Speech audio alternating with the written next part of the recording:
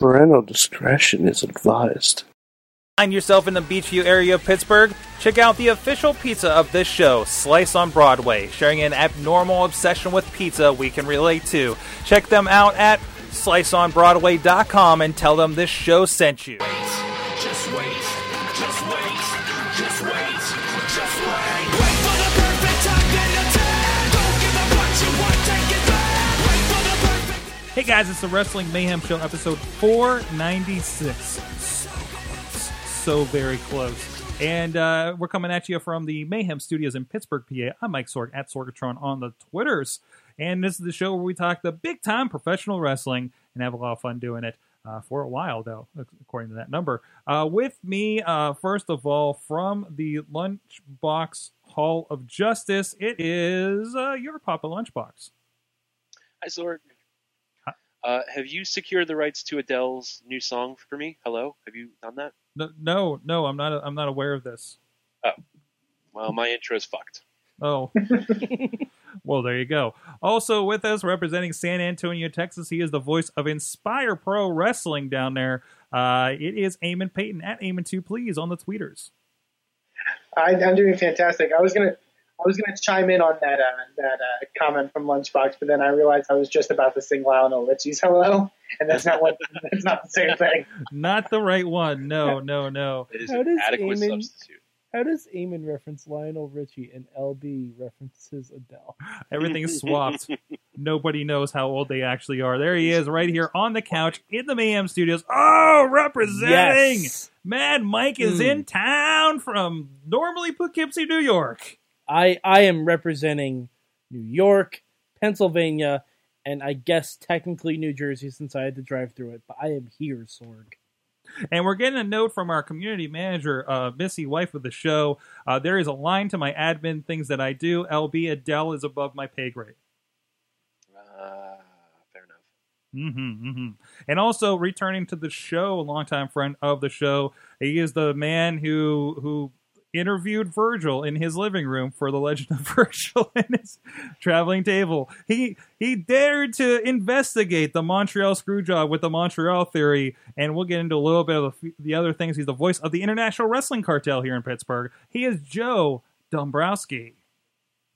Thank you for that elongated introduction. I do not have a musical theme to my intro, because if I did, I would start singing Girls in Cars from the Pile Driver album, and it would all be downhill from there. Oh, did you see that Zima was looking to do remixes of old wrestling songs?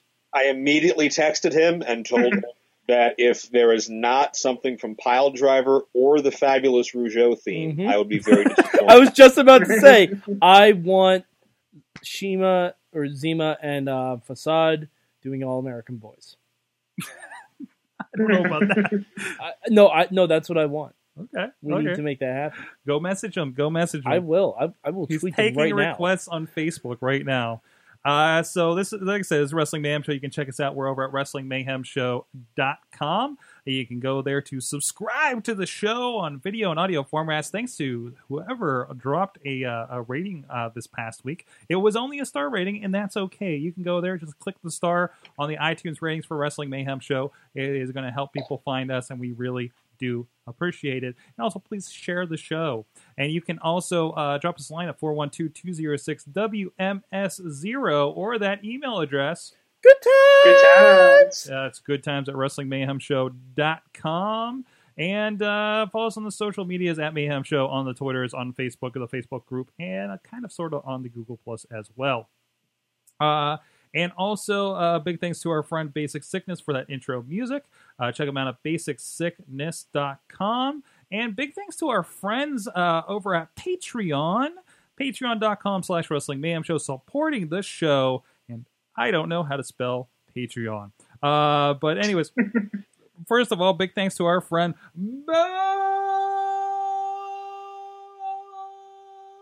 Diggity. Woo! who pays us on Patreon so we can say his name like that every week for him to hear. And also big thanks to our the Matthew and Jennifer Carlin's Foundation for Podcast Betterment, WrestlingRevolution.com, TheWrestlingRevolution.com, our boy Garza02K from over there, and Ed Burke, who communicates with us a lot on the tweeters as well. Ed Burke 37. Ed Burke 37 on the Twitter. Thank you so much for supporting the show. And you can do so too on patreon.com/Wrestling Mayhem Show, or please just share the show. Just tell your friends, hey guys, I think this is keen. You should check it out too. Keen. Yeah, it's super keen. Okay. It's super keen. Great word choice, Torque. But hey, we got Joe Dombrowski with us here. And Joe does things. I mentioned a slight fraction of the things you're involved in, Joe. I'm a thing doer from way back. You are a thing doer. Outsource announcing. You're doing commentary, of course, with Shane Douglas and one friend, a former WWE announcer. He's in the fold with you as well, right?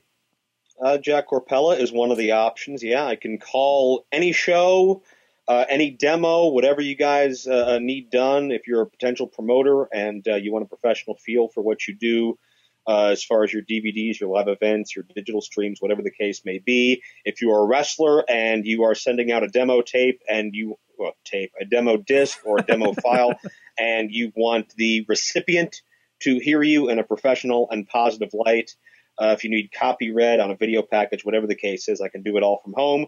You don't have to pay trans costs. I can do it at 4 a.m. from this here office and not have to leave my house. Everybody wins. It's affordable. And I've been doing a lot of work lately with Big Time Wrestling, which has been doing national touring, and also the Wrestling's Bloodiest War series every month, on terrestrial pay-per-view. And a few other odds and ends here and there. And all the information is at joe-dombrowski.com. I can do it solo. I can do it with the franchise, Shane Douglas, Jack Corpella, Benjamin C. Steele, my regular IWC commentary partner in crime, Jay Worthington Farnsworth. Or, hey, who knows? We'll make somebody up. We'll just drag somebody out of the doldrums in here, too, whatever you want. So that's just one of many dozens of things that I do. Right. And as we were talking about before the show, our friends here, Mike here in the studio and a bunch of other people do the Midweek War talking about what's going on, basically the secondary wrestling as far as the guys not WWE at this point. And of course, there was some big news this past week with Ring of Honor. Mike, can you fill us in on what that is? Yeah, basically it looks like in the beginning of December, Ring of Honor is going to be changing networks from Destination America to, what was it, Comet? Comet. Now are they're still going to be syndicated on Sinclair channels, right? Like I'm still going to see them on my Pittsburgh TV or whatever? I think Comet's also like a subsidiary of Sinclair, which Right. I don't know if I have it in New York. I've heard rumors that I might, so I'll have to check that when I get home, but I kind of really liked having it on Destination America. I was able to watch it properly. Because as you know, I don't really like using the internets to watch my wrestling, like if I don't have to. And Comet is a sci-fi network, and from what I understand, it's one of those, if anybody has over-the-air antenna, like the RTVs, the Retro TVs, the this. Wrong single word, apparently. Like they're those secondary channels, like the channel 2.2 or something like that, right? And apparently I need to rescan my channels because apparently this is the secondary channel to our My Pittsburgh channel locally. So I get a sci-fi channel I didn't know about for free, right? So which I thought was like a little weird at first, but and look, there's the cover of it. Sci-fi, it's in our DNA. Is their thing? Oh, they have Stargate. It's just like when SmackDown came on Sci-Fi at first, which really it does kind of seem like it, doesn't it? Leviathan. So I say another move. Again, they're owned by Sinclair, so the move absolutely makes sense. The Destination America wrestling experiment doesn't seem like it's been working out for a lot of people. But I was wondering, Joe, you as we've kind of teased, have kind of set a few toes into a lot of the major players here. Most recently, between Ring of Honor, TNA, and Global Force Wrestling, according to your LinkedIn. I was just wondering what your take is on everything, kind of seeing it from your side, actually kind of working with these guys. I think when a lot of us fans look at these, like, we look at like kind of where they are and seeing all the channel moves, and we kind of think is morale has to be low, or we hear the dirt sheets or whatever. Like, what's the feel that you're getting out of these, as much as you can tell us, of course? I've heard plenty of reports of low morale. I can speak on the fact that when I was at TNA in September, when they had their house show down at the Ross River Ice Gardens, it was a very positive atmosphere. It was a very welcoming atmosphere. Other than guys being a bit fatigued from being at the end of a 3-day loop on the road, everything was pretty upbeat. Everybody was happy to be there. Everybody was ready to go to work. I got no signs of bad morale from TNA whatsoever. Could things be better there? Absolutely. But the talent are going to do their thing, and there's a great camaraderie among that locker room and a great sameness as far as their goals, as far as presenting the best show they can. Ring of Honor is just as much, if not more so, because Ring of Honor is one of the few companies you can look at that is showing tangible growth. Television ratings and live event attendance and their visibility, and the fact they've been able to lock down a number of guys under exclusive contracts.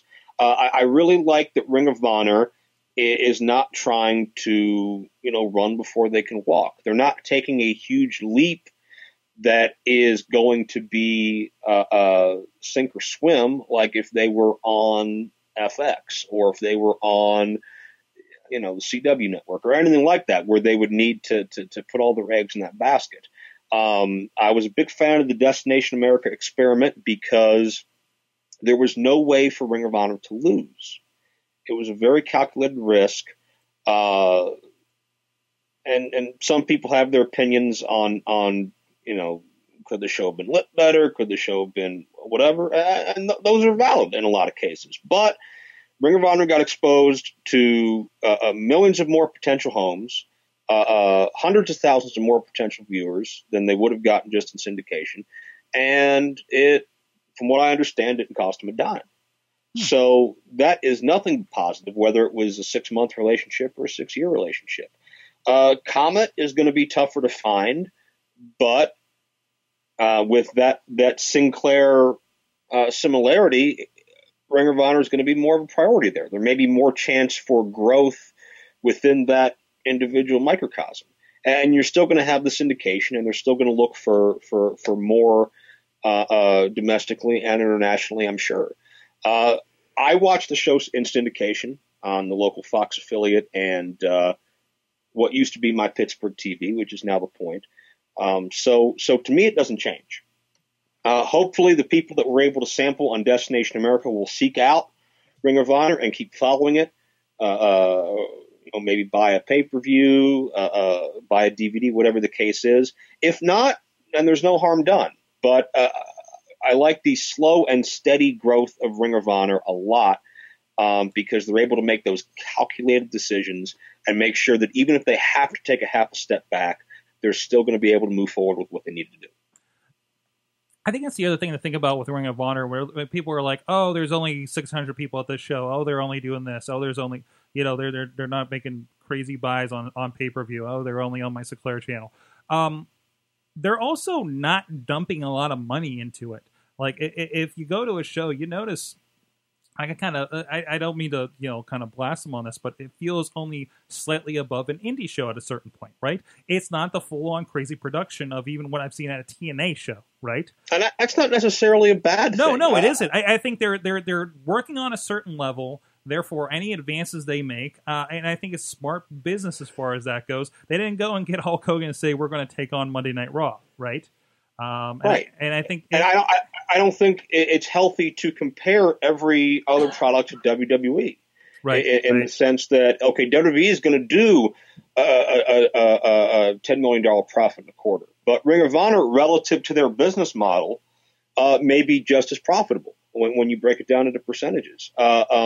but there's tangible growth in the live event attendance where they've done 1,000 plus consistently. I know for a long stretch, and it may still be the case, every single town Ring of Honor had gone to in 2015, the live event attendance had increased from the last time it was there. Good. So, and you can look in wrestling right now. I don't care what company you look at. Numbers are down across the board. Right. So for Ring of Honor to kind of be the only domestic company to stand up and say, we've got record numbers and we've got, numbers that haven't been attained in this setting, maybe ever. To me, that's a huge accomplishment for them.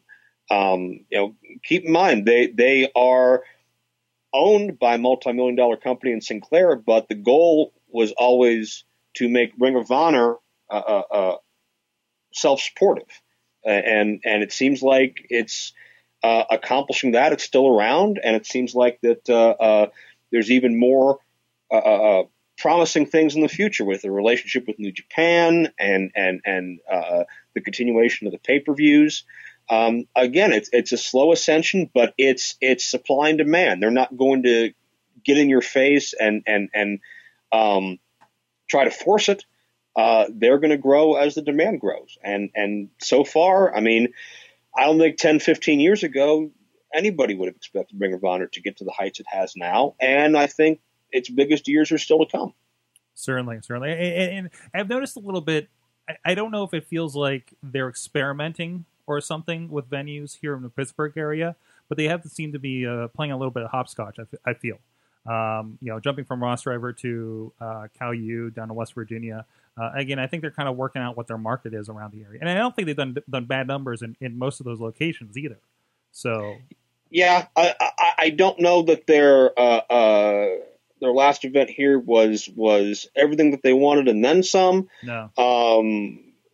It's such a difficult balance because they ran within the city. The Royal Rumble weekend a couple years ago, I know they hit a few logistical errors doing that. I know they hit a few logistical errors when they were here last September at Cal U, which is, 60, 90 minutes away from the city. Ross Draver was not really conducive to what they wanted to do, and me being back there for Jim Cornette's anger spell, I certainly know that firsthand. That Ross Draver was not the happiest place to be that day, but I survived, and I'm alive, thankfully. I just, when it comes to Pittsburgh, I think there's a market to tap into, but they just haven't figured out the exact formula yet. I'm not sure what that is. There's a venue problem, right? And I think a lot of people look at Pittsburgh, and we talk about indie wrestling, where it's like, why isn't anybody of significance, I think I can safely say, running downtown, right? Right. And I think cost is one thing. They can't just go run even the smaller arenas at the universities. They're still going to be cost out of town, right? Yeah, it's cost, and then you have to figure in union fees and city taxes and all sorts of red tape that we who don't have to deal with the promoter BS really never think about, and thankfully, because it's not fun at all.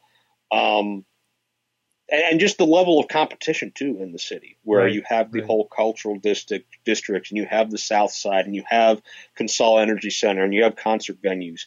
It's a lot less competition when you're kind of, in the suburbs, 45 minutes away. Exactly. And that's where the market is. Then great. I think there's potential closer to the city. I would love to see somebody run, say, within a 15 or 20 minute radius of Pittsburgh, as opposed to 45 or 50.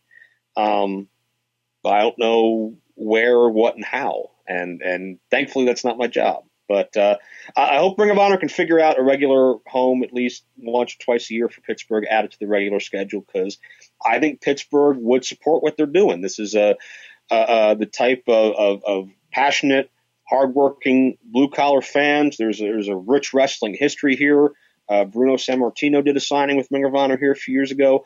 Obviously, Shane Douglas is around, Dominic DeNucci. There's a market to tap into with that. Mark Madden's radio show was great exposure. Adam Cole was on the Mark Madden show here in Pittsburgh a couple months ago when Ring of Honor was in town. So there's avenues to explore. It just needs to what it comes down to. If it doesn't make sense on paper, then everything else is trivial. And I think, like you said, when they can find that home, then the rest will fall into place. Where is Global Force Wrestling fitting in all these days? I know they've done TV tapings, but I know I haven't heard much news, and being a little closer to the source, I don't know if you can share, like, when are we going to see more than just baseball shows? They have completed their, I forget if it was 3 or 4 tapings in Las Vegas at the Orleans Casino Resort, which is the same venue that Ring of Honor did their anniversary pay-per-view at earlier this year. And they have signed a international television distribution deal, which I think puts them in the United Kingdom. From what I understand, Global Force will be a little bit more seasonal, vis-a-vis closer to a Lucha Underground than a 52-week-a-year program, at least at first. Which I'm not going to fault. I think, again, if you're trying to launch a brand and build awareness, you don't want to get in too deep before you have that comfort zone. I haven't really heard anything about domestically. I know Jeff has a lot of resources and he has a lot of friends over the years, connections in the business world, in the wrestling world, in the television world. I've said it before. Jeff made history when he took a company, started it from scratch, and turned it into a global empire, global phenomenon in over 100 countries. No one had done that before, and now Jeff's trying to do it again. It's unprecedented. But if somebody can do it, I think it's Jeff. I don't think the baseball shows were really totally accurate reflection of the television product because you're dealing with 2 completely different audiences. But from some of the things I've seen, I've had a chance to sample some of the video packages that'll air on Global Force Wrestling AMP TV, and they're top notch. It's state of the art. It's really high quality. You can compare it to a TNA or a WWE as far as their video quality in that regard. So I'm looking forward to seeing the shows as well. I hope they find a domestic outlet, whether it's cable, whether it's Netflix. I don't really know. I know they're looking at a bunch of different options. But GFW does have an international presence. If it hasn't premiered yet, I believe it is very, very soon. And hopefully that can carry over here to the U.S. as well. All right. Looking forward to see what happens with that. I mean, while there's there's a lot of moves, there's still a lot of options out there, and of course we've talked last couple of weeks with Lucha Underground with Chris Joseph and everything. Especially seeing that coming back is really good to see as well. So, and I know you're not you haven't really sampled much of Lucha Underground, at least like last we talked, right? I have not seen a lot of Lucha Underground because I do not get the English language. I don't get El Rey Network. So yeah. I get Unimas, so I can watch the Spanish language replay, but that means they take away my Matt Stryker and they give me Hugo Savinovich. And I love Hugo Savinovich, especially when he is selling someone falling through his announce table. But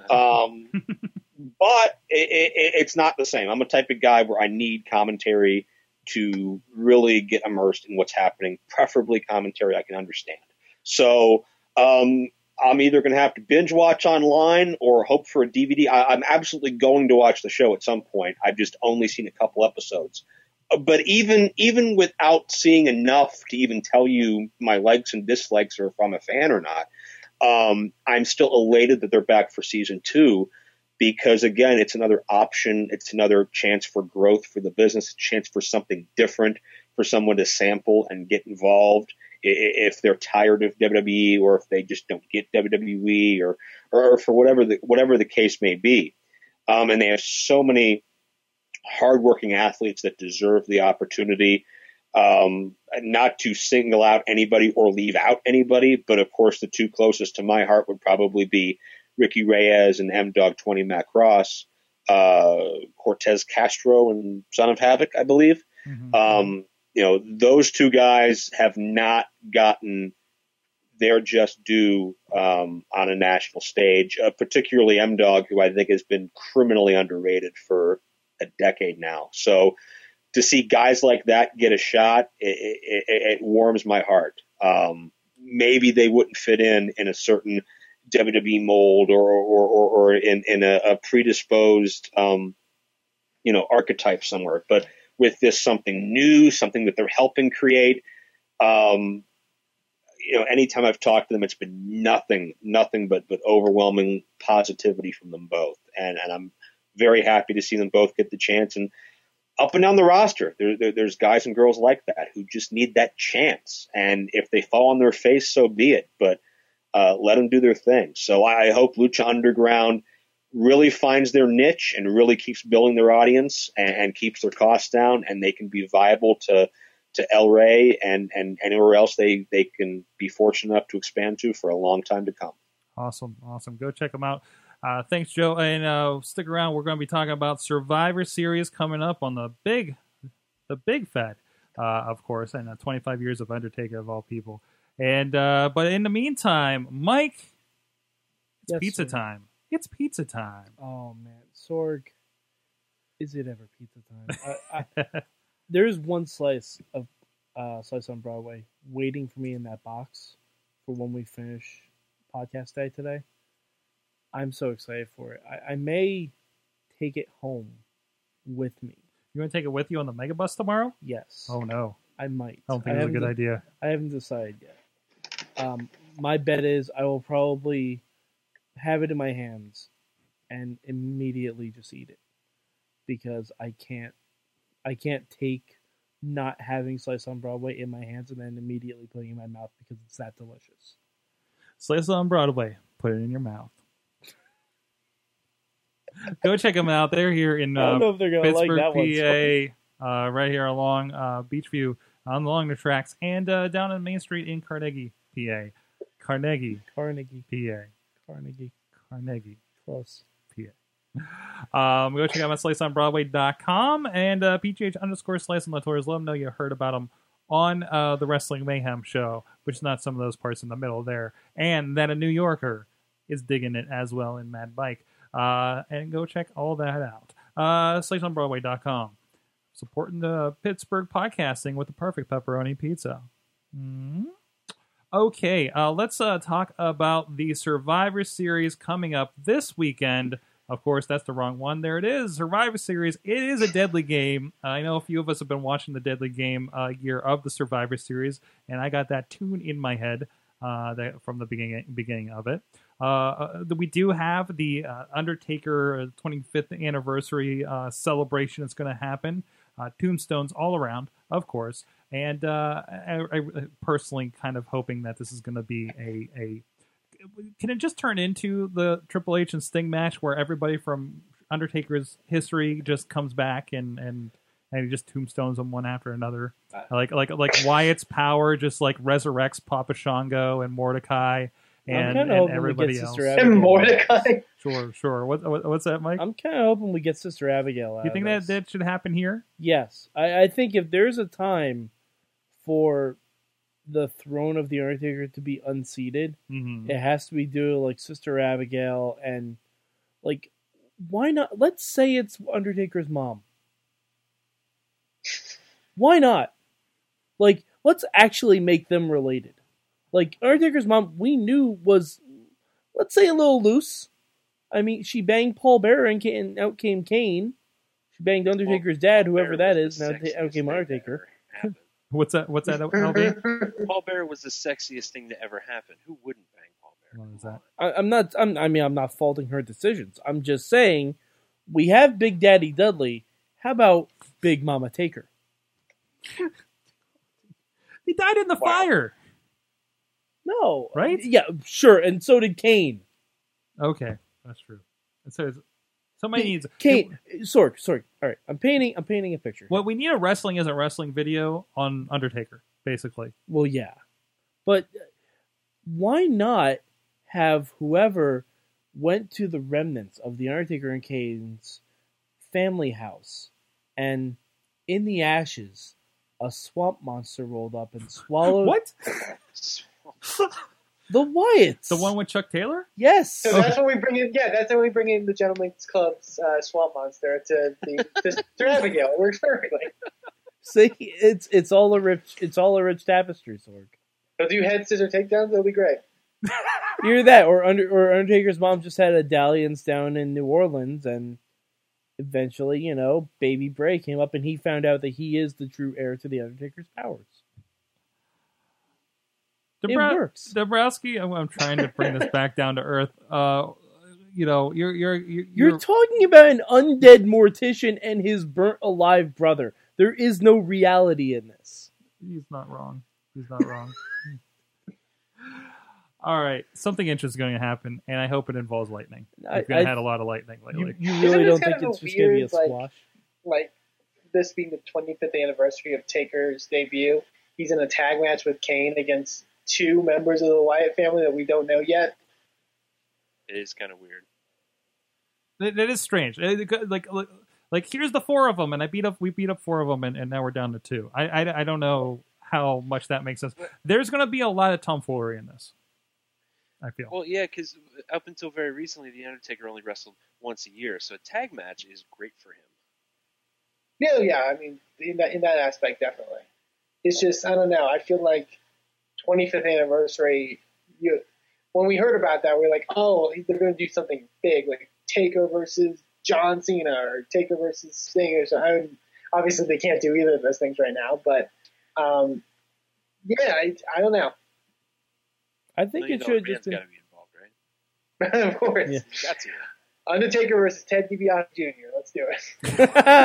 Oh man, I hope we get some of those DiBiase posse parties in the parking lot. That's what all the Druids were last night. They were just all members of the DiBiase posse. That's it. It'd be great if all Whatever the that Druids is. were just people who have lost in casket matches to the Undertaker. Like there was a Kamala representative, there was the Executioner, it was Giant Gonzalez. Wow. Unfortunately, we can't do Kamala because Eli lost a leg. We can't do a lot. Or of those Yoka. people. Can't do a lot of them, yeah. Mr. Michelle McCool is Sister Abigail from Garza in the chat. Oh, Garza, we don't agree on much, but that's genius. Let's make it happen. That is genius. Joe, what do you think about the Undertaker 25th anniversary? What do you think we should see out of this Survivor Series this weekend? Well, I'm very pleased that WWE is finally marketing an anniversary that's actually the anniversary, as opposed to when WrestleMania 25 was the 25th anniversary magically, when it was actually the 24th. But I digress. Mm-hmm. I echo the sentiments that it's very odd to have Taker and Kane beat down everybody, and we have a 2-on-2 environment. They being Taker and Kane have been so untouchable since the initial heat that it feels like a lot of that interest, a lot of that momentum is kind of worn off. They've beaten up the whole family. They beat up all the Druids. What am I paying to see? I'm not impressed by the fact that because he abducted The Undertaker, Bray Wyatt has the powers to rerun the opening Raw pyro whenever he wants.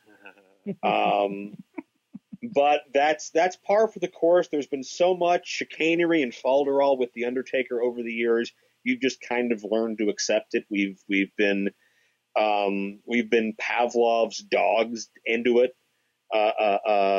We've just been conditioned to expect lightning and fireworks and somebody may die and then come back to life a few months later. It just happens. It's part of the process. So I agree there's going to be a lot of smoke and mirrors. There's going to be a lot of chicanery. I don't know what you're going to do. Logic points to Harper and Rowan being the two guys in the match because you want to protect Strowman, and Wyatt, true to his character, would sit outside in the rocking chair. But that's not your most competitive match. And do you just have another top babyface run through Bray Wyatt, or do you put the proverbial rocket ship up Bray's rear end and give him, the biggest boost, with the exception of if he would have been in the Brock spot to end the streak, the biggest boost in the sense that you put him over the most protected character, and use that to shoot him up. And honestly, that's not a bad idea, because looking at Raw, other than Bray and Paige and Kevin Owens, there were no top heels. So somebody needs to rise up and fill that void that's been left not just by Rollins, but by the fact that there's no top-tier guys that have really been shot up lately. So I hope that we see a career night for Bray Wyatt, but it's not necessarily what I expect, being the 25th anniversary. If they do give the Wyatt needs to, and his family needs to be a monster just destroying everything up through WrestleMania. Needs to be. Yeah. If they do this. But I don't, even if they don't, they kind of need to be for them, to do something with them at WrestleMania, to be quite honest. I'm still a little disappointed that Bray wasn't involved in this title tournament at all. Because you could have Bray involved in the tournament and have a 3-on-2 handicap match with the rest of the Wyatt family against Taker and Kane, and then you can have Taker and Kane beat down the family all you want, but if Bray wins that belt, it's a net gain. Yeah, I think they're at a place now, and hopefully it does change eventually, because they will have, like, if the rate of things have been going now, they'll need to change. But Bray has never been like in the direction of the heavyweight title. Like, I feel like it's always just he wants to torment someone or something along those lines. But he's never really been after any championships. But yeah, I can see what you're saying, and like what Joe said, like, there's a bit of a void left right now on the WWE roster that needs to be filled, and here's hoping that either Bray or somebody else can fill it in the meantime. Certainly. Well, let's look at the rest of the card here for Survivor Series. We got the WWE tournament, title tournament. We got 3 matches going to be coming out of that. Our semifinals and our final, which I think are set up to be some pretty good matches. I think everybody seemed to step up on Raw, as we discussed last night on the Raw wrap-up. But I'm looking forward to see what that is, although I feel like all of us are kind of expecting Ambrose and Reigns to be the finals. I really hope it's kind of positioned that way. Yeah. I think it's a safe bet. Yeah. I hope it's not, though. Yeah, I hope they do mix it up a little bit, even if it's like Reigns, Owens, or something like that. I hope it's neither of them. Neither of them? I hope Seth Rollins comes out in a wheelchair or crutches or something and causes both of them to lose. Yeah. Like, that would, and it would be the perfect dick move for Seth Rollins to do that. Like, because in actuality, if the WWE champion cannot compete, it should be the IC champ and the US champ vying for that belt. Because back in the day, the secondary belt holders were the number one contenders. More so in NWA, WCW, though, I think. Yeah, but I mean, for the most part. But I see what you're getting. There's still should be the guy more or less next in line, right? Yeah. So certainly. I see the tournament going one of two ways, and I think everyone's talking. I think as much as the side of who's going to be the champion, it's also the story has also been who's joining the Authority now, and obviously playing off of the past Survivor Series tournament. To me, it goes one of either two ways. Either one, Roman Reigns turns heel, which is a thing that a lot of people are predicting, and joins the Authority. He sells out. He goes the way of his cousin. Or two, Kevin Owens takes it, and Kevin Owens becomes the top heel in the company. Because I feel like Owens has been protected since he's come to the WWE. In the sense, beating John Cena, I feel like out of anybody, he's been the one that's been sort of, I don't want to say treated the best, but has been given a lot. And for somebody so new in the company, he's not even been in the company for like a year. And, he's challenging the WWE Championship now. Like, I feel like they have some really big trust in Owens. And if we need somebody to fill that void that Rollins left, Owens could be the one to do it. Owens is good enough, but I find it hard to believe that WWE would kind of set aside their cosmetics-heavy approach to making Owens the very top guy.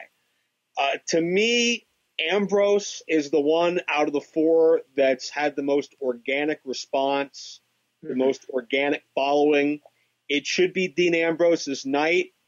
As a fan favorite, if Roman turns, so be it. But if anybody expects Roman as a fan favorite to win it, it's going to be crapped on. It's not going to work. And looking at Roman Reigns, honestly, this past year, it's a great lesson for indie wrestling bookers. I wish indie wrestling bookers and promoters understood more. It only takes one bad night to damage a character beyond repair. And Roman has never recovered from the Rumble in Philadelphia. Not even close. Closest he came was WrestleMania, but even then in front of that crowd, it wasn't going to happen. Not to say Roman can't be rebuilt, can't be changed. He'll get there eventually, absolutely, but absolutely not as soon as or in the straight linear path that WWE wanted him to. And that might not stop him from trying, as we saw in the Rumble. They may be stubborn and just go ahead with it. But to me, Ambrose is the closest guy that the fans will buy into in that role. In this day and age, not to say fans are necessarily smarter, but they demand more. Right. And they can see through being force-fed something a lot more now than they used to, for whatever the case may be. This Roman Reigns plan would have worked perfectly 10, 15 years ago. Now, not so much. They want a Dean Ambrose, or they want a Daniel Bryan, or they want a Dolph Ziggler, whatever the case may be. Or Cesaro, exactly. They're very demanding and they're very passionate, and they're not going to be silenced. Now that WWE has chosen to give them such a voice on social media, well, now they shoot themselves in the foot when the fans actually use it. So if it was me, Dean Ambrose comes out on top, but I've been wrong before, and I'm sure I'll be wrong plenty of times again. From the chat room, Garza, again, with all the authority work on Monday, I think he wants to say, there's a swerve coming with all the teasing. The biggest swerve will be Ambrose. I think everybody kind of expects that at this point, right? At least like the people kind of looking at it. Carlins is trying to convince himself that it could be Del Rio since so he can be fed back to Cena in a month. But ADR is ice cold right now, and I agree with that. I don't think he's over with anybody other than that first night. He also feels like Roman and Dean gained more by defeating a reigning champ. Winning a vacant title feels hollow. And Carlin's actually had a really good article on WrestlingMayhemShow.com last week where he talks about, hey, how again, we've had some vacancies over the last couple of years, but even the title ones that you've had were champs not getting beaten, be it three-way triple threats or whatever the case may be, or tournaments or something like that. We haven't had a solid title change that really pushed an agenda solidly since Lesnar beat Cena, basically. And I was like, 2 years ago at this point? Yeah.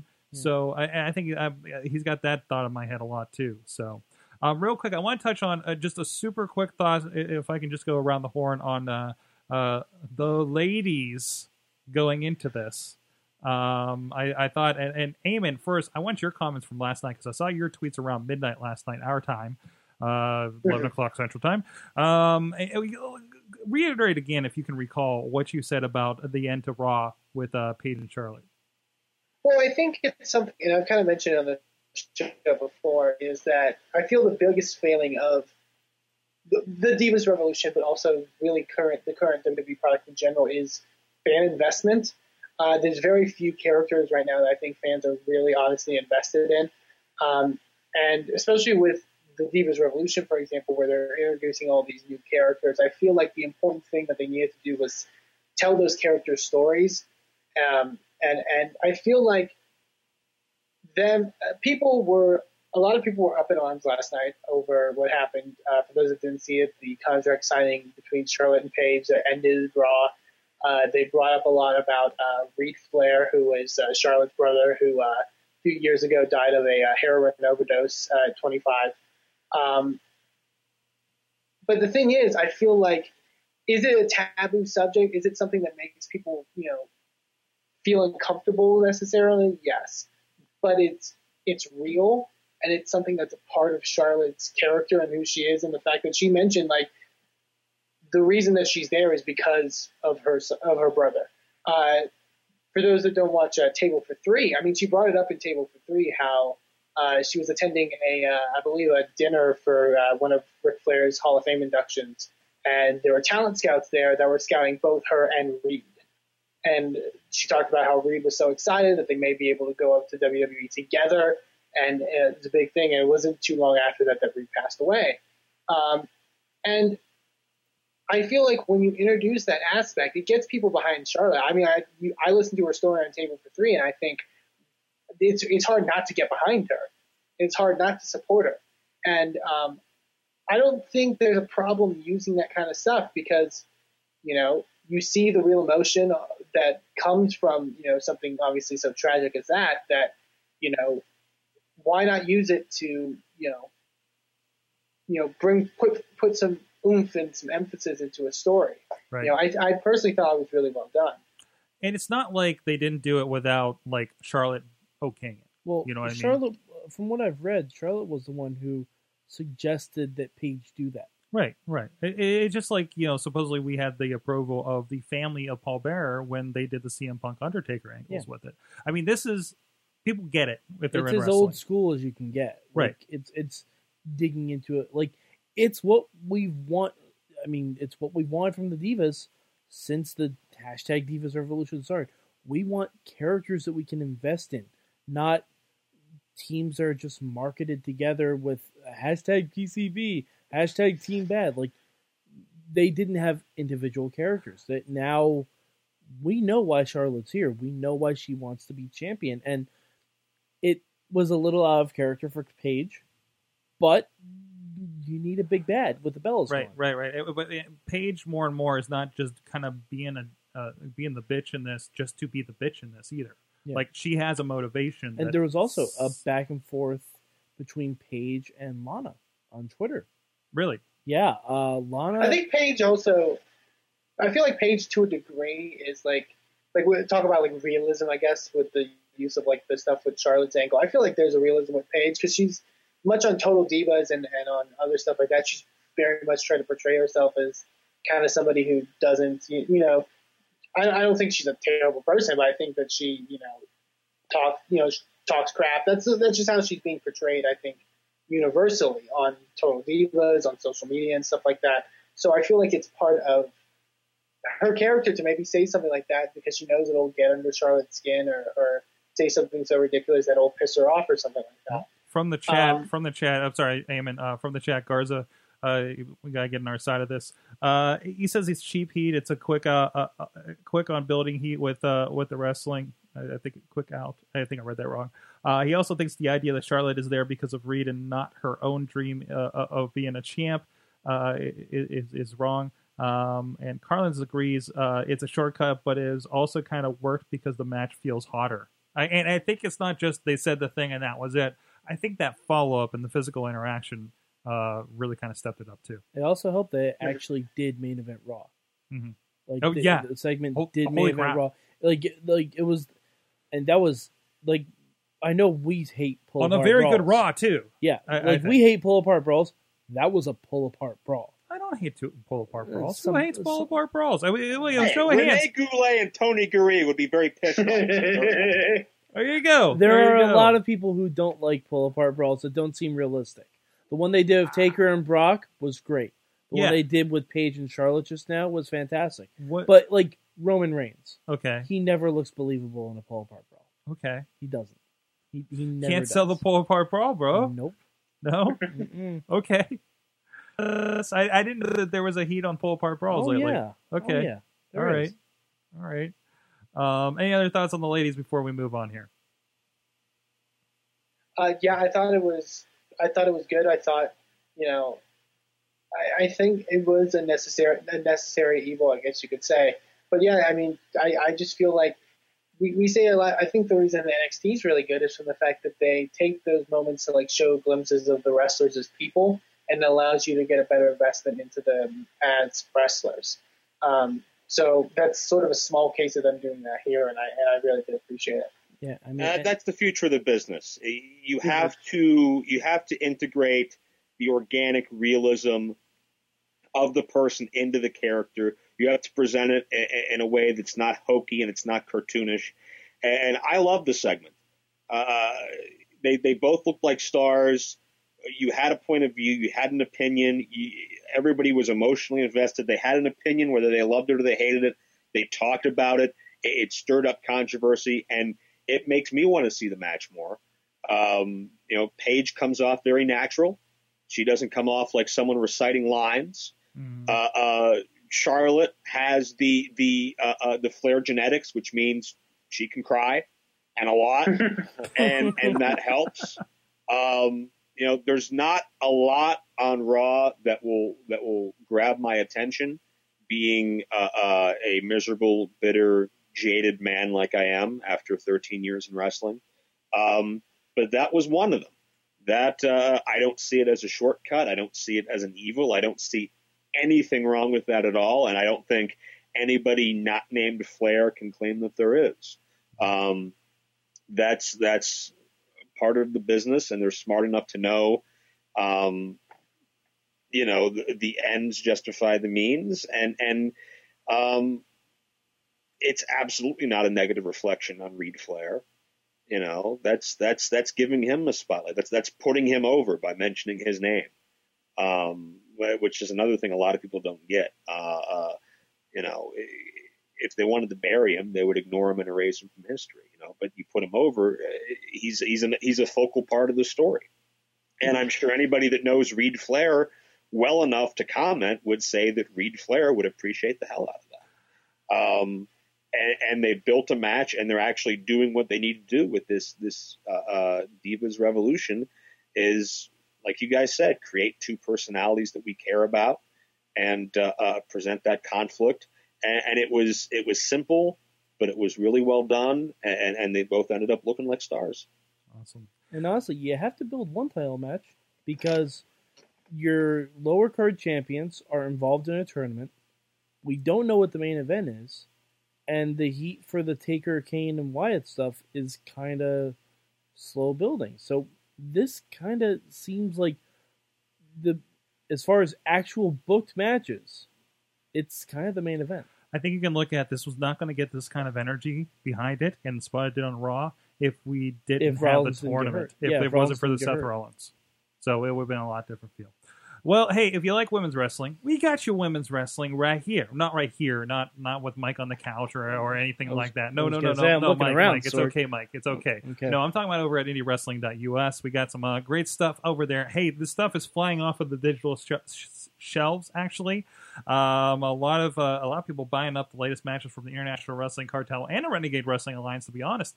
Featuring a lot of great girls here in the area, like Raylan, like Britt Baker, Angel Dust, Marty Bell of TNA popping up, actually. And actually, these ladies are going to be in a tag match here with IWC in December. And Jessie Bell Smothers and the women of Vicious Outcast Wrestling. But just as sexy is Joe Dombrowski hanging out with Virgil at the legend of his traveling merchandise table, and so much more. But Joe, we got some new stuff on here from north of the border. It looks like from Border City Wrestling. Can you tell us what's going on with that? I'd just like to point out, as far as the sexiness of me and Virgil on that DVD cover. Look at that. Look at that. Can you imagine the combined penis size on that cover? I mean, just think about it, and think about it often and frequently, and think about it while you're pressing your PayPal button. I feel, and that might be a metaphor. I don't but know. I'm not going to tell you if it is or not. I don't know how I feel because I took that picture and you did. You did. So, imagining that Sorg was the one who also took the picture, imagine that combined penis size total. We're setting new records. We absolutely are. Man, I gave myself a great segue here, didn't I? So, Border City Wrestling. Yeah, enough about underneath the border of my pants, and now above the border into Canada. Border City Wrestling is now on IndieWrestling.us. That's correct. Border City Wrestling has been around for over 20 years. A lot of people may know it as the outfit that Scott D'Amore is largely behind. A lot of top-name talents have come out of there. You can talk about Bobby Roode and Eric Young, Alex Shelley, Chris Sabin, John Bolin, who Pittsburgh fans know very well. He was trained by Scott. Rhino's done a lot of work up there. And I'm very, very proud and honored that a couple of the most recent Border City events are on not just digital on IndieWrestling.us, but on DVD through joe-dombrowski.com. There was a show called Excellence about a year ago that was headlined by a number of amazing things. Bret Hart made an appearance.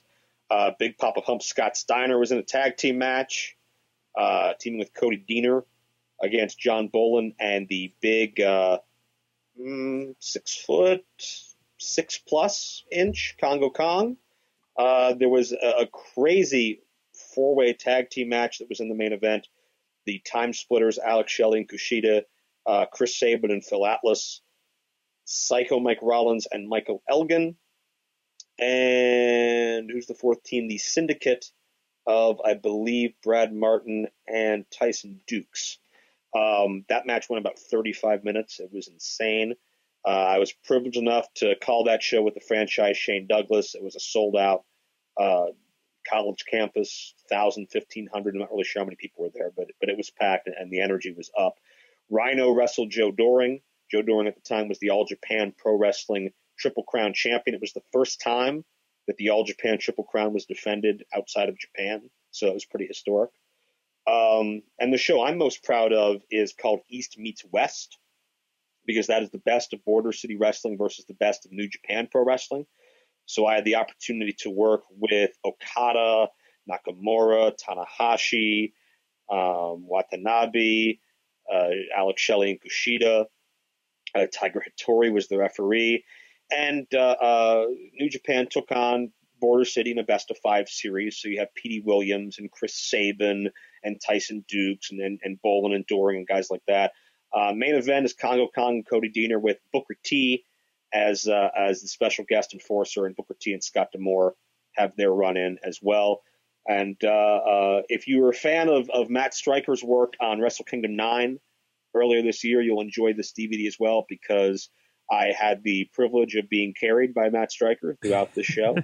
Hey, Matt Stryker flipped me off at a Meadville show. Well, I remember that. That was cool. Yeah. I was like, please don't touch the mic, sir. Yeah, you had it coming.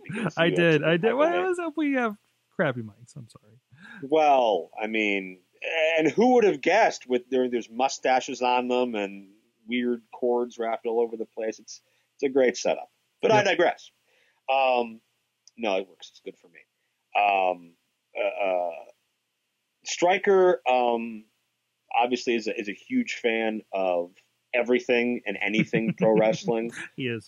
He is a total wrestling nerd, and he knew a lot more about these guys going in than I did. So it was great for us to bounce off of each other. He was a little bit more familiar, so he could be a little more impassioned, and I could be a bit more, I guess, analytical towards it, and I was really happy with how it worked out. And that was my first time seeing Nakamura, and my first time seeing Okada and Tanahashi into what they'd grown into, as opposed to when they were young boys in the U.S. beforehand. So it really wasn't until later I got to appreciate what a special event that it was. But just the same, being in the moment and being able to call something like the Time Splitters versus Petey Williams and Brent Banks, which may have been my favorite match of all of 2014 to have called. It's one of those things where you can just feel in the moment that something truly special is going on. So I'm very proud of those shows. They're on DVD and digital, and Border City is the most organized and professionally run independent promotion I've worked for. So, and that's not a knock on anybody. That's, as much as I hate waking up at 10:30 in the morning to go to a production meeting, I also appreciate it very much because I know what's going on. I know what's expected of me, and everything's laid out. Unlike, independent wrestling in general, where it's 10 minutes before bell time and sometimes your thumb is still up your rear end. And again, not a knock. That's just the frenetic breakneck pace of pro wrestling where there's never enough time to do anything. But I appreciate the production value and the organization of Border City. And I hope you guys check it out too. And hopefully we'll be able to present more if you guys like what you see. Awesome. Go check it out. IndieWrestling.us, as well as the great column by Matt Carlins around the Indies to find out what you missed this weekend and kind of catch up and introduce yourself to some new things. So we're going to take a look at what happened last week in SorgatronMedia.com podcast and Hobo web series, and we'll be right back. All of the Android Priv Instagram photos with funny captions that other people made up. Maybe I laugh and smile and order a bunch more pillows on my phone and this relationship will become bearable. You give me a tiny person? What's wrong with his arms? He's got lines sticking out of his arms. Matt Carlins, our friend in the mainstream media, is doing a real great job case here, and it's also a very visual kind of thing. So you can get a nice. There's a chick just getting blasted in the face. There you go. I don't even know where that was or who that was, but you can go explore it over on IndieWrestling.us/blog.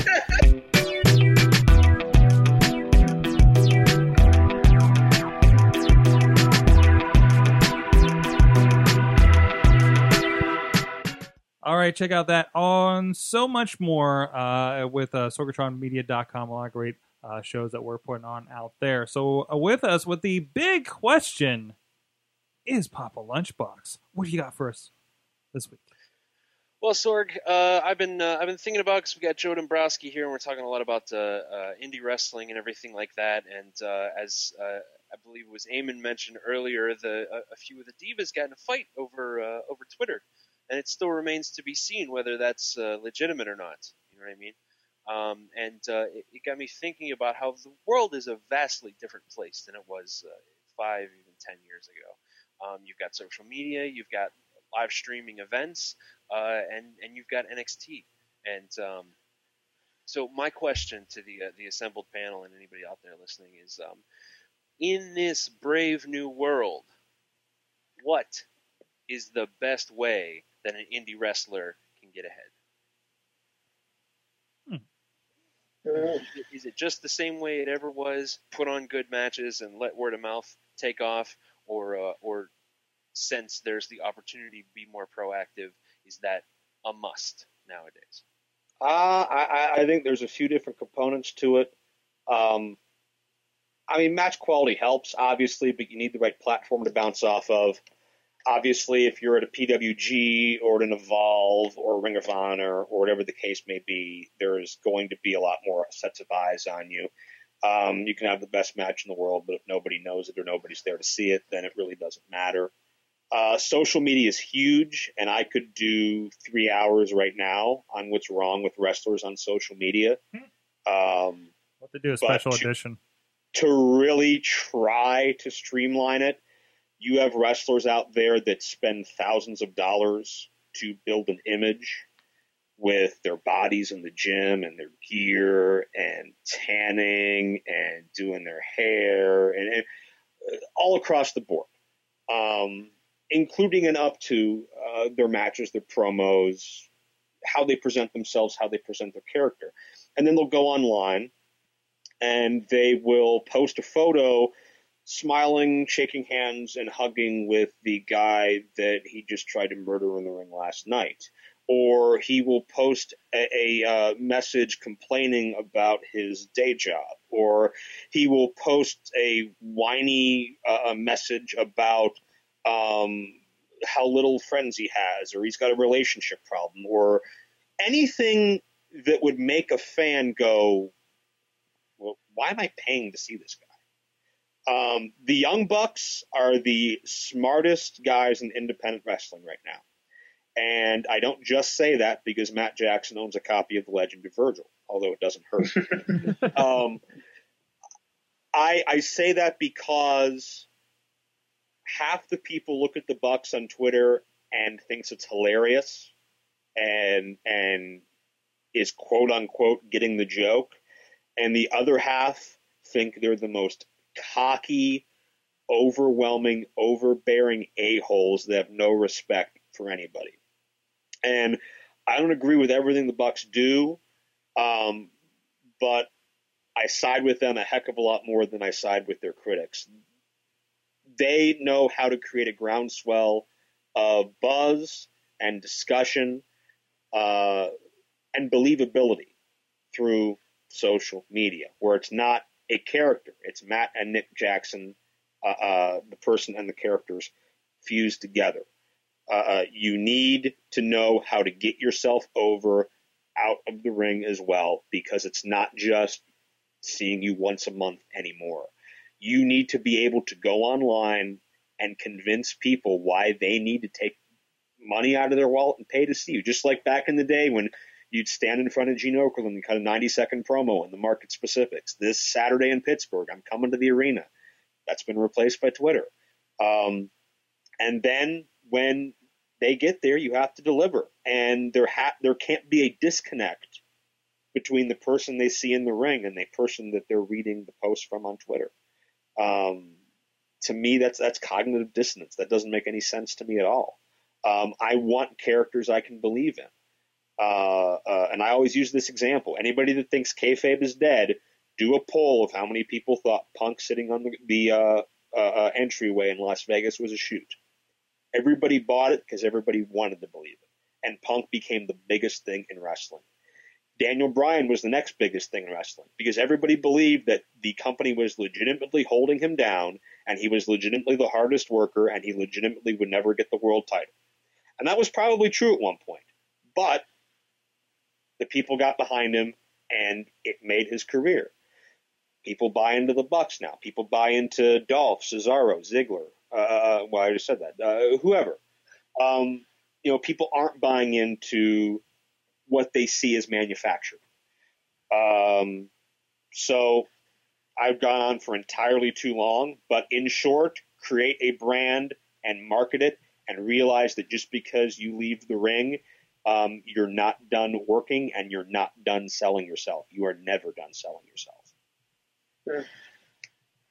I really agree completely with Joe, and I do think that aspect of marketing, I think, is the big deal.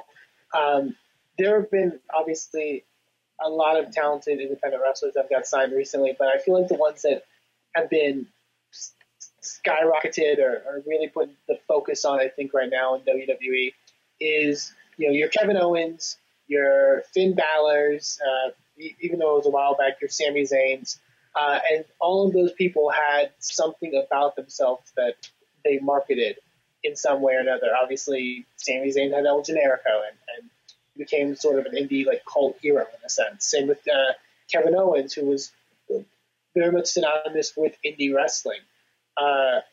Finn Balor had been, wrestling as Prince Devitt and having amazing matches, killing it for years. But and I'm not saying he got signed because of this, but the whole body paint stuff opened him to a wider audience of people. And I can't tell you how many times I've seen when he was still on the independents, people sharing videos of, what did Prince Devitt wear next? Look at him as the Joker. Look at him as this comic book character. there is a level of marketability that goes beyond just having phenomenal matches. Because there's talents right now that have been recently signed that are phenomenal wrestlers and put on phenomenal matches that are still getting the same sort of level of not to the level of like a Kevin Owens, where his first match in on NXT was on a takeover and he immediately skyrocketed to becoming a big deal. There's talented people in developmental right now that they're still taking time on and they're still working on. And I think the difference I could just tell between those two, sections is just that level of marketing. Completely agree with Joe about social media. That's a huge aspect of it. And yeah, I think I just summing up what Joe said, like what you do beyond the ring is as much important as what you do in the ring. Mike? Yeah, well, this goes kind of along the same lines as marketing, but I think there also has to be some kind of like viral component to your character. Like, you need a way to get out there beyond just the world of professional wrestling. Like, I remember a couple years ago, a clip of Cesaro, or back then Claudio Castagnoli in Chikara, doing the giant spin where he went like 100 revolutions around, blew up on the internet. Like, and now he is where he is today. I'm not saying that's entirely that reason, but it got him a lot of notice and a lot of notoriety. And like, just a a month or so ago, the Young Bucks were at midnight because they super kicked the child in the face for his birthday party. And like, you have stuff like the Punk promo where he'll throw out like the Ring of Honor reference and all that stuff. And you have Daniel Bryan's Yes chant going viral in college football stadiums. You need something like, that's why the Attitude Era worked so well, because you had your Rocks, you had your Austin 316, you had the NWO, you had DX. You had stuff that was easily imitatable or easily digested for people who aren't fans of professional wrestling, and they can say, oh wow, that is really cool, or that's different, maybe I should check that out. And I think that, I'm not saying people should go try and make a viral video or a viral chant or something, because you can't do it. But you have to kind of hope that something you're doing when you're building your brand sticks. Like, you have to try and be as different and unique as possible and really, really stand out. Awesome. From the chat, what? LB. LB goes last, right? Is that how this works? What? It's been so long. What do you got, LB? Oh, God, I threw my phone on the floor. Okay, we'll come back to LB. I agree. It's a rich tapestry. You can be the best wrestler in the world and the best on the mic, but if you're wrestling in the middle of Iowa, if you're not promoting yourself, the odds of people further outside of your sphere of influence, the odds are better because of social media. But if you're not putting yourself out there, then it's not likely. I think these guys did cover it pretty well. There's no basic simple approach anymore. It's no longer just go out and do good matches. It's go out, do good matches, have a good personality, have a good in-ring style, put your stuff on the internet, hope that your stuff gets picked up by At Midnight or wherever, you know what I mean? Go on podcasts like the Indie Mayhem Show or the Wrestling Mayhem Show and talk to people who will talk to other people about how cool you were and your in-ring talent. Impress a kid from Texas who will go on his podcast and talk about how great ACH is, because that's how I heard about him first, and he's real good. I don't know how good Indie Mayhem Show's success rate is yet, but we'll see. But yeah, it's a whole rich tapestry. That's my answer. There you go. And from the chat, somebody messaged and threw it off. Matt Carlin says, a standout package example, Ethan Page. He's recently in a match with Gargano and Evolve. News of the relationship with WWE had just gone out. Page is going to lose the match, but he makes his mark. He'll use Triple H's theme for his entrance. Big time trolling, but Page made sure people remembered him. That's a good point there. Garbza says, be an awesome wrestler plus travel. Don't just stay in the same local indie that books you, plus have t-shirts at ProWrestlingTees.com. Plus, make fans talk about you, make people hope that PWG or Evolve want you. And I think it's a little harder to get on Pro Wrestling Tees, if I'm not mistaken. Like, you have to have about 2,000 followers, 1,000 followers, something like that. I think it's 2,500 right now. 2,500, and I don't think any of us qualify for that. The shirt market is so oversaturated now. That's true, too. That's true, It's too. really, really difficult to break ground in that. If you can do it, great. But I think Pro Wrestling Tees is more of the spoils you can reap once you get that buzz rather than a way to attain it. Right. No. That's serving an audience that you've already created. They Yes. do have high quality shirts, though, Sword. They do have high quality shirts, Especially including this ProWrestlingTees.com/WMS, where you can get some good stuff like what Mad Mike's wearing there. I'm just saying to our fans out there. But there you go. No, yeah, and I think that's it. It's a little bit of everything. I think it boils down to the wrestler realizing they need to put all those pieces together, right? But to be fair, like, it's not like every wrestler is ready for that, right? I mean, if you're 3 matches in, think about that stuff. But I think you need to make sure you're good in the ring before you start growing that out. Would you agree with that? The problem is, though, there's a lot of guys that have been in this 10 years and don't take the steps to realize that it's a lot more than just what goes on in the ring. And these are passionate guys and guys that legitimately want to do this for a living. But for whatever reason, they aren't putting all the pieces together. And that's not to say that I have. I'm still learning.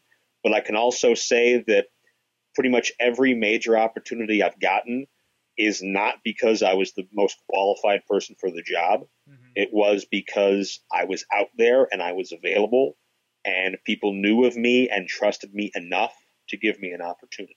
Exactly. And you see all the ways that he's reaching out there at joe-dombrowski.com. Tons of them. Because you heard about him on WrestlingMayhemShow.com. Book Joe Dombrowski. All right, if you have any comments on that, hashtag WMS Big Question in this next week, and let us know what you think about that question. Okay, I want to touch on something here real quick. We're kind of running low on time here on the recording. We got the Andy Mayhem Show coming up, where we're going to have Nathan from remember that RPG that we had sent to us a few weeks ago, the Worldwide Wrestling role-playing game. We're going to be talking to him about that. But I want to get this in since we do have the lineup that we have.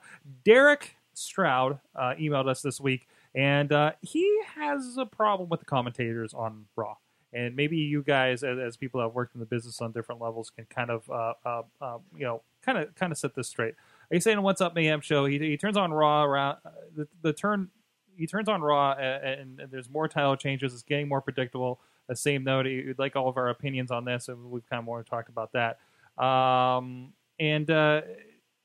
He's wondering if records really mean anything, and I think we're pretty much no, they don't, especially in WWE. Commentary talks about records, and makes you kind of act like, makes you feel like you're stupid as an audience member. Well, this brings me to the next part. He's wondering if commentary is scripted or whatnot, because it sounds like they're just talking about pointless drivel most of the time. It's really kind of getting annoying, and I think most of us kind of turn down and don't really pay attention to commentary on our own sides. One, I think you guys can confirm, like, commentary generally, even on the level of WWE, is not terribly scripted to that point, right? It's like not guided improv, isn't it? Well, yeah, it's not scripted, but there is a lot in a format that you need to be aware of. Right. In terms that every single thing that happens on the show, 30 seconds to sponsor plug, on camera in this, here's the on-screen graphic. Survivor Series is presented by Karate Fighters. You need to plug. You need to plug Twitter. You need to plug social media. You need to plug breast cancer awareness, and you need to plug all these charities, and you need to plug how good of a dad Titus O'Neil is. You need to plug all this stuff that is are in their notes points that they need to hit. Yeah. Along with whatever prep work they do, quotes, stats, what happened earlier in the night of last week, whatever. So there's a lot to jumble. And even in my toughest assignments, probably cannot compare to Michael Cole doing One Raw, just because of how in depth everything is and how demanding it is. Mm-hmm. So I think it's easy to kind of lose some of that passion, or lose a little bit of that focus, or lose a little bit of that enthusiasm when you're doing 3 hours and 15 minutes every week. Most problems in WWE today, I think that's where it traces back to. I know Michael Cole's not everybody's cup of tea, but he does everything they want him to do as they want him to. So if it wasn't him, it'd be someone else doing the same thing. As far as talking to the audience like their intelligence is being insulted, that's another fine line.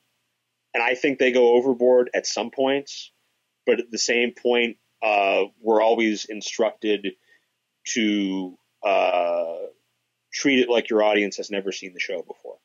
Right. That way, no one's getting lost. Everybody can jump in. People have busy lives. They may not remember what happened last week or last, Thursday night, or, even in segment one. So you need to walk that fine line where everybody's along for the ride, but you're not spoon feeding them to where they feel like idiots. And that is a really tough line to juggle. And sometimes they do better than others. Plus, what we don't have to work with on the indies, or at least I usually don't, is somewhat obnoxiously screaming in our ear. I've had that done, but mostly just to yell at me to turn out lights. But that's a whole other story that Sorg will understand more than anybody. Yeah, that one. But I digress. Although there is somebody that was helping me with sound last show and got scared when Rhino snuck up behind him. So there's that too. Brother, based on everything I read and saw and heard about last show, nothing surprises me. But be that as it may, yeah, I mean, you have to keep your focus and do your thing while someone is yelling at you to do this or to say that or to don't say this or don't say that or say this in a certain way. Right. And that affects things as well. I don't know that I can think of one time I ever had anybody in my ear like that. To that extent, as opposed to just, chirping in once or twice throughout the night, which is easy. So there's a lot of different factors going into it, and it's a much, much tougher job than people expect or give it credit for. So, Listen, I know the announcers, they're not Ross, Soley, and Russell. It's not Monsoon and Heenan. It's not, breaking records and setting the world on fire. But it's what the WWE wants, and when you sign with a certain team, you got to go by their playbook. So Right. The mute button is your friend if you don't like it, but I'm a fan of Cole's professionalism and his journalistic approach. I'm a fan of the fact that JBL will just say whatever randomly pops into his head, including telling and kids to try he'll to usually spell try to put somebody over by comparing them to someone that the audience has no idea who they are. Like he made a Farmer Burns reference a couple weeks ago, who was a wrestler about 110 years ago, and I'm not exaggerating at all. He referenced Frank Gotch and Farmer Burns. He routinely references pop culture from like the 50s and 60s, James Dean, John Wayne. He always compared Paul London and Brian Kendrick to Shawn and Steve Simpson. And I barely know who Shawn and Steve Simpson are, just barely enough to understand the reference, but also understand that that's not putting Paul and Brian over at all, because no one else gets the reference but me. If anything, it puts Shawn and Steve Simpson over. So if they want to make a nostalgia run, they can. Between learning and just picking out little nuggets of entertainment, when they haze Byron Saxon, I enjoy that too. Little stuff like that. But I guess the moral of the story is it's a really, really complicated job, and I've heard from announcers that have been there, you could have a flawless show, but you flub one line or do one thing that the powers that be don't want you to do, you will get an earful when you get to the back. Jeez. So it at times cannot be pleasant, but I believe they're doing the best they can. But it's the WrestleMania. It's the top billing in that line, right? I mean, that's kind of it's going to be, you know. I think Joe really does sum it up when he says, like, you know, they are doing what they are told to do, and in a sense of, if you don't like maybe the content of what they're saying or some of the things they're bringing up, which I think is what the email mentions, like, that's on what WWE wants to portray. I had the privilege of picking the brain of someone recently that is currently employed by the WWE, and that's the one biggest piece of advice that he told me, is that no matter where you're working, the way that you do commentary is what your boss wants it to be. The style and the story that they want you to portray is what you need to portray on commentary. And I think that's what that's what Michael Cole and all those guys are doing. They're you know, both, you know, before the show with notes and stuff like that, but also with, you know, people in their ear telling them, mention this or say this or whatever. And that's immensely tricky. I've luckily never had the opportunity to do anything along that line, and I can't even imagine how it would affect my performance. So you have to take that into account. And we actually have a picture up here from the chat room of this is what the show notes look like, and they're full-on scripts that they're taping to the table at this point. That's crazy. But yeah, that's what they get. They don't have a teleprompter. He's got to read that off. He's got to deal with that and put whatever spin on it that he can within that structure. So I don't know. LB, Mike, do you have any thoughts on this before we move on from your side? Well, as the only person who's done commentary with Michael Cole. At what, a Fan Access, right? Yes, absolutely. at WrestleMania 19 Fan Access. And the only one on here that has been employed at one point by WWE. Yeah. Separate instances. But yeah, like, it's not easy.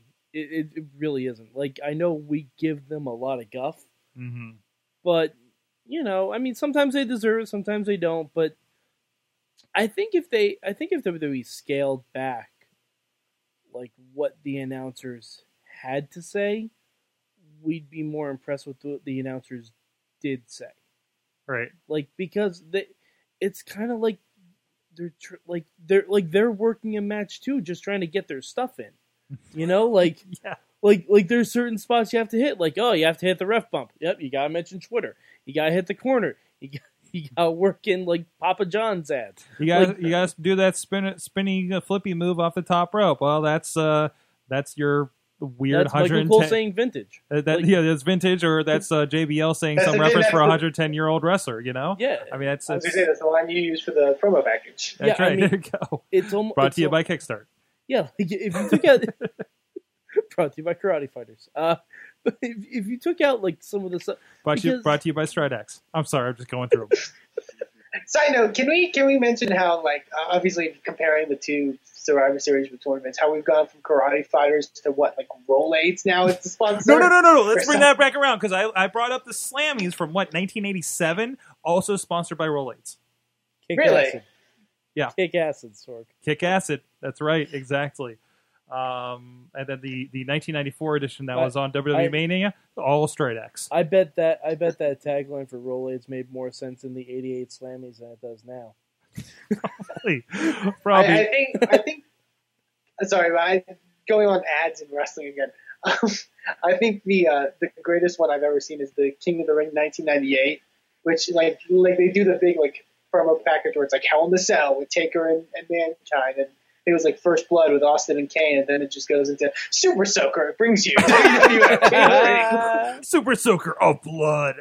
LB, you also have a very short experience with commentating and wrestling. What do you have any thoughts on this before we move on? Well, I want to say I miss Jim Ross freaking out about Skittles. That was good. Yes, Skittles, rainbow, fruity. By God. There's people in yeah. there. Commentating is very hard. That's definitely true. And especially when you don't know anything or anybody, and you're just put in front of a mic and said, just go ahead, just talk. It's very difficult. Yay, indie wrestling. Indie wrestling, yeah. It's fun. It's definitely a lot of fun, and it did give me, sympathy for the gentleman on Raw and everything like that. But also, talk about anything for 3 hours. Anything.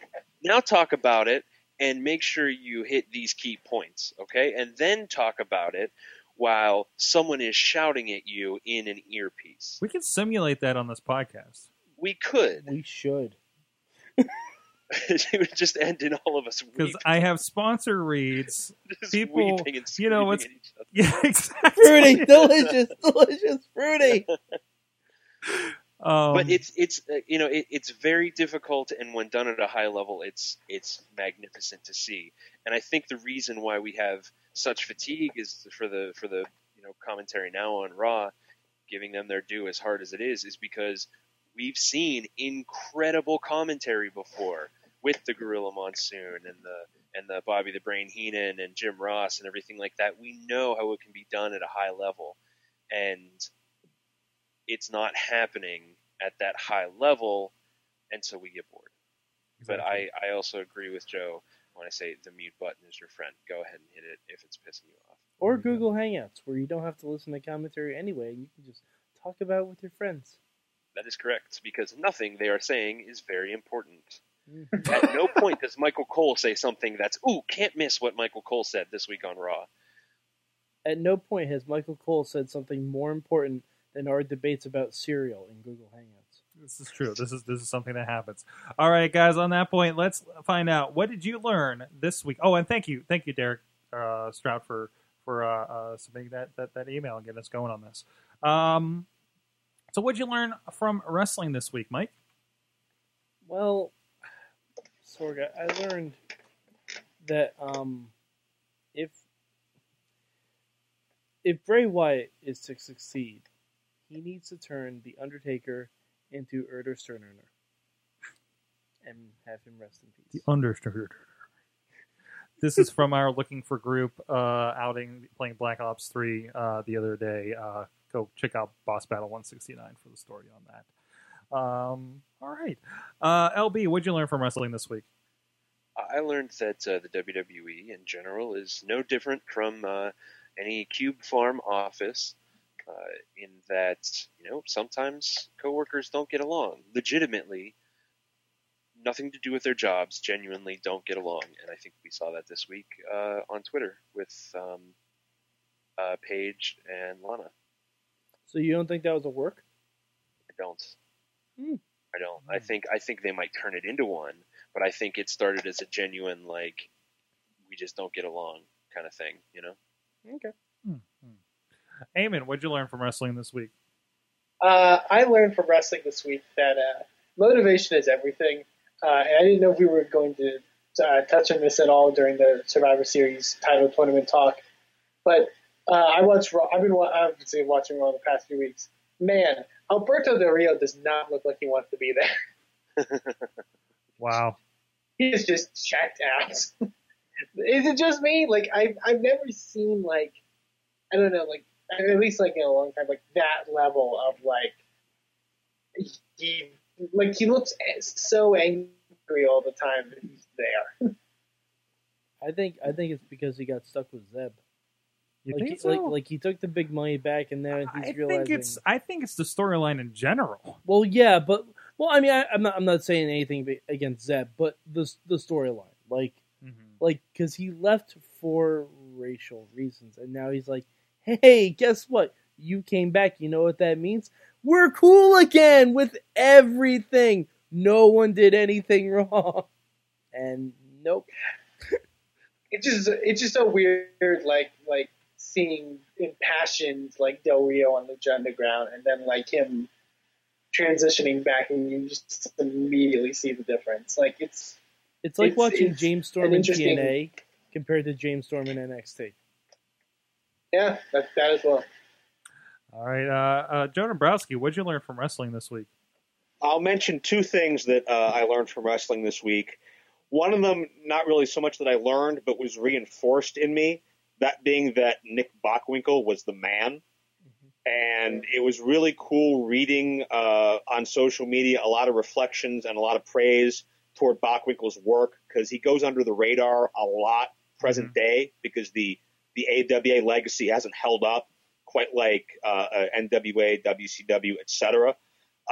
But the class, the dignity, the presence that Nick Bockwinkel carried himself with. Bockwinkel, ironically, was tried out as an announcer in WWF in 1987, and he wasn't very good because he was so good at being a villain. He would talk down to his announce partners. He'd talk above the head of the viewers, but that's what made him so great. Nick Bockwinkel was a man of class, and he will be missed. What I learned from pro wrestling this week is that pro wrestling fans on Twitter have completely forgotten how pro wrestling is supposed to work. Last night, Melissa Joan Hart, the actress, tweeted that Kevin Owens is, quote, a lazy wrestler. Kevin Owens got upset and responded and blocked her because that's what the Kevin Owens character would do.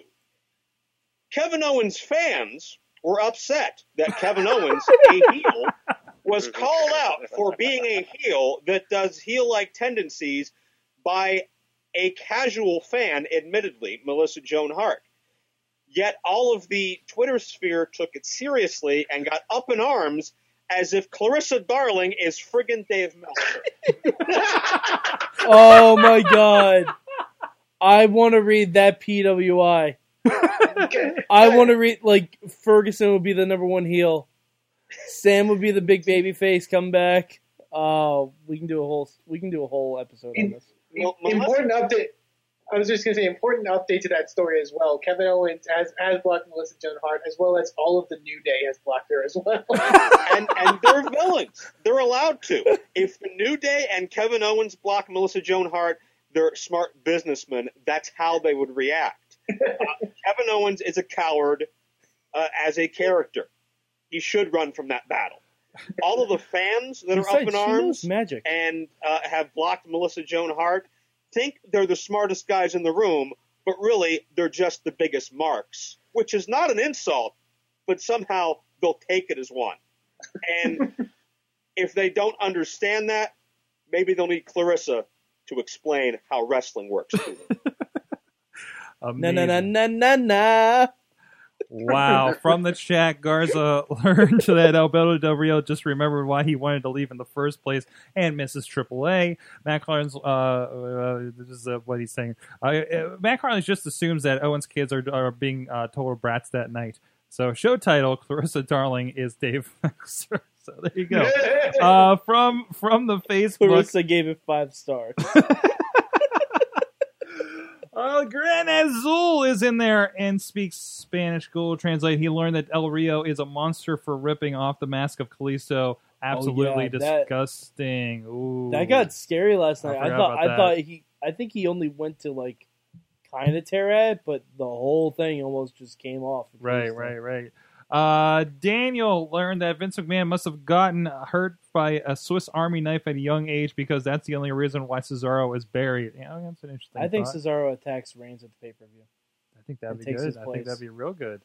From there, also, Friends Don't Let Friends post Lucha Underground spoilers. As an image that's been going around. I believe that's from our friends at Obsessed with Wrestling, powertothismarks.com. Alex learned that Matt Carlins helped me learn that Underground fans are a truly different breed of wrestling fan. There you go. Jen Carlins that Kevin Owens is turning up the weirdest places to be interviewed. And see more. Melissa Joan Hart is a Dean Ambrose fangirl that needs to go away back to TV Land where she belongs. Okay. Was that from Jen Carlins? That was from Jen Carlins, yeah. Jeez, Jen. Our biggest Dean Ambrose fangirl calling out Dean Ambrose fangirl. My favorite thing. It's a war. It's a whole like it's just the giant internet cat fight. It's ridiculous. No, Sorg, would that be a Salem the cat fight? Wow. I think we've had enough of... It's great. I see Sorg gazing at me through the monitor and in person. all at you in three different It's kind directions. of like the judging Matrix. Yeah. I learned... Jeez. Where do I go from there? I learned from wrestling this week, because I realized I didn't go yet, that Deadly Games actually holds up really well. Mm-hmm. It does. I didn't even finish the show. I was on the last match, but it was really good. Intrigue of the night and a really good storyline. But Sorg, that's for another spoiler time. alert. The Rock turns heel. No! Some commentary on that. Carlins is actually going. He went through the Deadly Game, and he's been watching the Raws after the Deadly Game, and I guess he can't stop. He said he's just completely into that He's era almost of at Raw. halftime heat then. He's coming up on He has to be. He has to go through Capital Punishment and Rock Bottom. So Capital Carnage. Capital Carnage, was that it? Was Yeah, that a real? Capital Capital Punishment. Carnage. Capital Punishment is a government thing. No, Capital Punishment That was was a the pay-per-view that took place in D.C., and R-Truth was in the main event because he dressed as a Union soldier. Or No, Confederate that's Confederate is that Capital soldier. Punishment? That was That was one. Capital Punishment. That was Capital the Punishment. only pay-per-view I think R-Truth there main event by himself. Might have been a Capital Punishment in WCW, but we're not getting into that. Hey guys, WrestlingMayhemShow.com. Check out everything, subscribe, and tell us why we're wrong about R-Truth and Confederacy. And Clarissa. And Clarissa explaining it all. Please follow us on the Twitter. Subscribe to us on the audio and video formats. And also, please drop us a line 412-206-WMS0. Good times at WrestlingMayhemShow.com, where you can incite some conversation or debate, as well as Derek did. And we have a game we've been sitting on for like 2 weeks. We have to get to it next week from Garza that we're going to do in this segment as well. Please join us here live every Tuesday at live.wrestlingmayhemshow.com. And follow us on Twitter at Mayhem Show and Facebook in the Facebook group. And thank you, the wife of the show, Missy, for doing the notes and calling stuff out in the chat rooms all night long. Thank you so much. Late 1998 WWF is my jam. Who knew, says Matt Carlins. Thank you so much, Joe Dombrowski, joe-dombrowski.com. And his voice is everywhere and can be on your project as well through there. And please go check out this stuff. And then The Legend of Virgil, Montreal Theory, and so much more. Finding Zach Gallen, great projects. It's been a pleasure working with him for the last several years. And more to come. Anything? I feel the love. All right. And also, he's the proprietor of PanelRiot.com. Papa Lunchbox at DJ Lunchbox on the Twitter. It's true. We are hard at work on Panel Riot. 50th episode. There will be no episode this week, as I am still gathering threads, pulling it all together. But while you wait, you will be soothed by the full run of Jessica Jones coming out on Netflix. So go watch that, and by the time you finish that, there should be a new Panel Riot for you. There you go. And Eamon at Eamon2 please on the Twitter with InspireProWrestling.com. Yes, indeed. InspireProWrestling.com. Our next event is a little while away on January 17th. It's our Ecstasy of Gold 3 event, but we promise some very huge things that we'll hopefully be able to announce soon. So keep an eye out on all of our Inspire Pro social media. And Mad Mike in the studio, normally at Poughkeepsie, New York. He does midweek ward stuff around here. I do, and I was absent on the midweek ward this week, obviously, because I was traveling. But we may slowly be beginning the countdown to saying goodbye to Ring of Honor.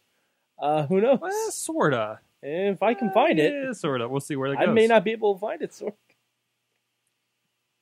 To watch it. The midweek war may just turn into the NXT report after a few we months have here. Impact too. There you go. Lord knows, Yeah, the cockroach of professional wrestling. We have Impact. Well, there you go. And thank you, everybody in the chat room live at SorgatronMedia.com, 9 p.m. Eastern Time every Tuesday night. You can join us. Thank you so much. Everybody join us. It was a fun night. Mayhem out. Just wait. Just wait. Just wait. Just wait. Wait for the perfect time, then attack. Don't give up what you want, take it back. Wait for the perfect This show is a member of the Sorgatron Media Podcast Network. Find out more at sorgatronmedia.com.